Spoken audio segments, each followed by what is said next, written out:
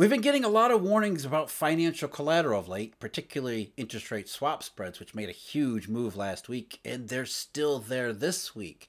But financial collateral is not just some quirk of the banking system. It is in many ways the lifeblood, if not the essence of the Eurodollar system itself. It is incredibly important. There isn't a part of the monetary system, the financial markets, in the real economy that collateral does not impact. But as important and as critical as it is equally, if not more so, misunderstood. And that's assuming anyone realizes that it's there to begin with. And that's understandable to an extent because collateralized arrangements sound incredibly simple and straightforward. What is there to really bother ourselves about? I give you a piece of financial collateral in order to borrow funds from you. If I default on that loan, you sell the financial collateral and you're made whole. It sounds like this is nothing more than a way to mitigate the credit risk of engaging in simple borrowing and lending transactions. And if that's all it was, there would be nothing for us to talk about. But as I said, not only is the collateral part of the Eurodollar system that important, it is incredibly complicated too, something called securities lending. And to give you a brief example, a taste of what we're going to talk about in today's video, I'm going to go back to February 2013 with a fellow by the name of Jeremy Stein, who was actually a governor of the Federal Reserve System. In a speech which he was talking about reach for yield, he started to get into securities lending. And that's what really the topic is today. Here's how he sets the table. And it's actually a very good way to introduce this entire topic. A badly underwritten subprime loan is one thing. And a badly underwritten subprime loan that serves as the collateral for asset-backed commercial paper held by a money market fund is something else and more dangerous. That's just the tip of the iceberg. But even in that tip, you understand, you can really appreciate it's more not just dangerous, but critically dangerous than simple, hey, I give you some collateral so that we can mitigate the risk of engaging in a simple loan transaction. Securities lending is critically important and it's massively complicated, and we're going to demystify a whole bunch of it today. But first, I'm Jeff, this is Eurodollar University. I do thank you very much for joining me. Eurodollar University, this is what we do in our classroom videos, our memberships. We go through things like securities lending, collateral, the history, the background behind, not just that, the entire Eurodollar system itself. We have videos, it's like I said, classroom videos, basics videos, do Q&As. We got a resource library we're expanding all the time. All the tools that you need to understand how the Eurodollar money network works, why it's like more a telecom network than maybe you recognize of a currency system, and how we can put all of these pieces together to understand global reserve currency mechanics in our current day. Again, that's Eurodollar University memberships located at our website, eurodollar.university. So I want to start out with some frightening numbers. I'm going to do so on purpose for reasons that will be clear in just a moment.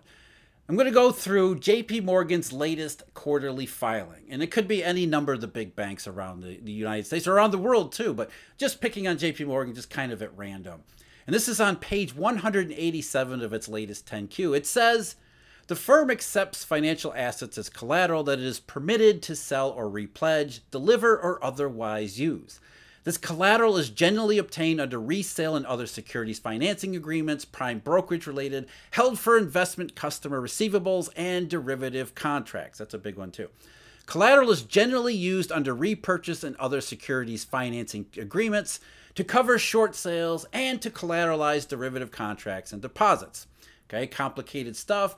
But the numbers really get your attention. The amount of collateral that they're permitted to sell or repledge, deliver, or otherwise use, as of June 30th of this year, 1.3 trillion.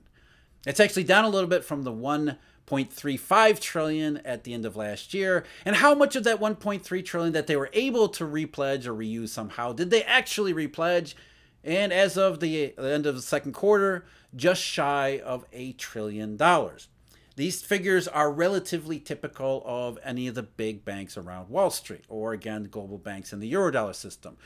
trillions of dollars in collateral, trillions of dollars worth of collateral that get pledged and repledged and reused all throughout the global system. And in many ways, you can pick any number of the banks that you want. You look at their statistics that look similar. The collateral that's being pledged by JP Morgan to, say, Morgan Stanley and then pledged, it gets repledged all over the place. And what we're really talking about is the circulation of securities all throughout the global system. And I know what you're asking. What is the point behind all of this? Well, let's start with a very simple example. Let's talk about a hedge fund that wants to leverage its returns. And in leveraging its returns, it simply wants to borrow funds, as many funds as it can, as cheaply as it can. So if you're a hedge fund and you want to invest in, say, junk bonds, the cheapest way to finance that trade, to get the most leverage, is to post the junk bond as collateral in a short-term financing arrangement. And you want it to be short-term because that's the lowest rate, and you want it to be collateralized because that's the least risk. Shortest term, least risk means lowest rate, maximum amount of leverage. But you can't do that necessarily with a junk bond. And you can't necessarily do that unless you're connected to these short-term funding markets, these interbank networks that we're always talking about in the Eurodollar system. So you contact a broker-dealer bank and say, I want to get involved in repo. And the dealer bank says, fine, I will be happy to arrange that for you. But in order to give you the best terms, you've got to give me access to the security that you want to buy. So you want to fund this transaction in repo, I got to use that security on your behalf in the repo market. So straight away, in the most simple example that we can think of, the hedge fund has to give the broker-dealer bank the ability to reuse the security on its behalf in order to secure the cheapest, best financing that it can find in the repo or secured financing markets. But securities lending, as we're talking about here, is a bit of a misnomer. It's not as if the hedge fund is actually lending the security to the broker-dealer bank that then acts on its behalf. Instead, what the hedge fund is doing is transferring the full title of that security to the broker-dealer. And in exchange, the broker-dealer is promising to give that same security back as necessary for when the hedge fund wants to sell it, or a similar security, it doesn't have to be the same exact one, as well as to pay all of the interest and coupon payments that accrue to the owner, which is now the broker-dealer, for a little limited time, during the life of this secured financing transaction. So what the hedge fund actually has is a promise from the broker-dealer to give it back same or similar securities and to pay out the coupon payments during the life of this transaction. And the hedge fund has to give up legal title to the security because the broker-dealer is going to reuse that security, which means it needs to be able to re-lend that security in the rest of the marketplace.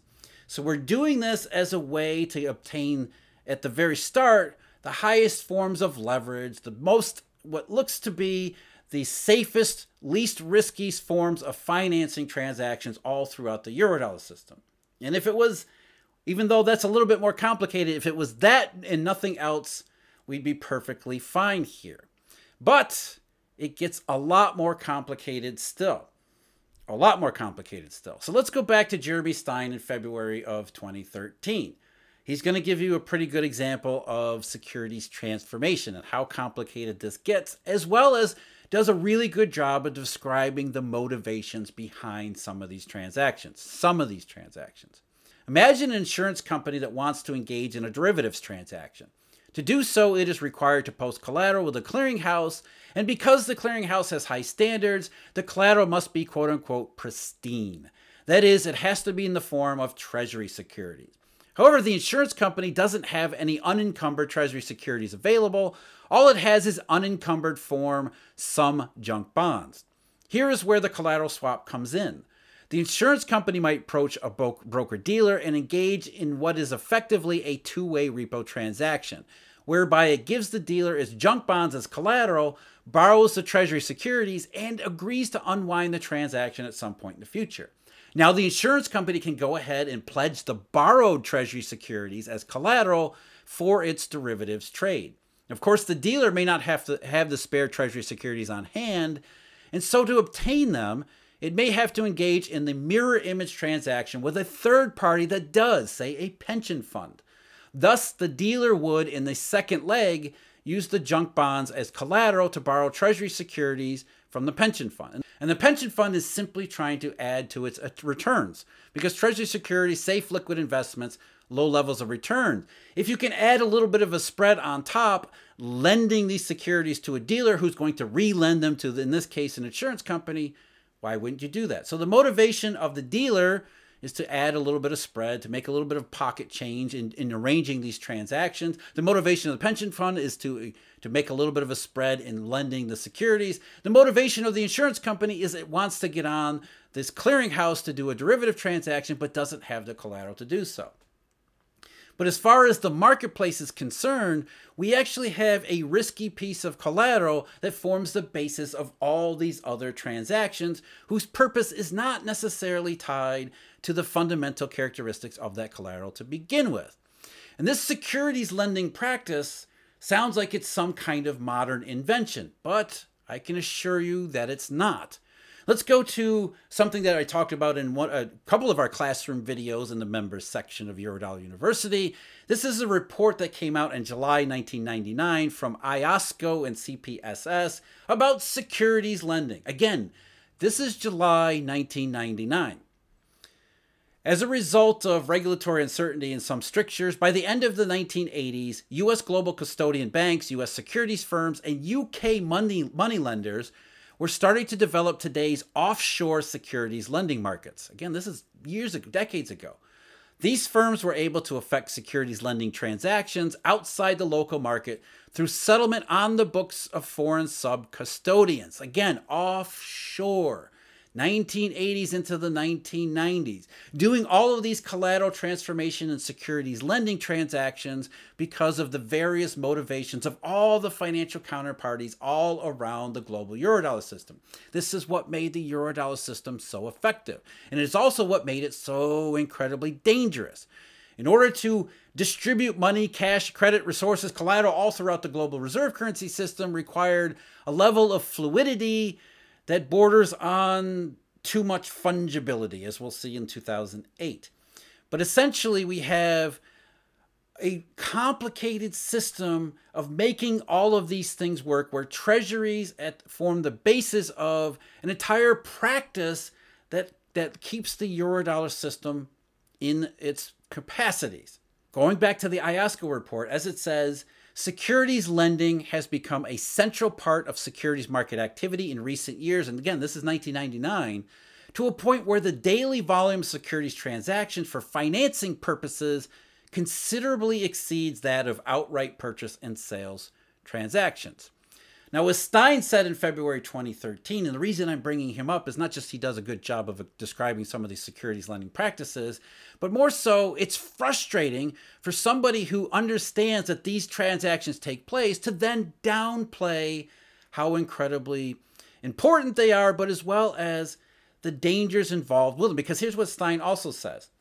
This activity has been around in some form for quite a while and does not currently appear to be of a scale that would raise concerns or raise serious concerns, though the available data on it are sketchy at this point. And what he's really talking about is the domestic part of the securities lending system. And it's incredible that he says that, especially given the fact that Lehman Brothers and AIG and all of those securities lending and collateral shortages were a huge part in their failure.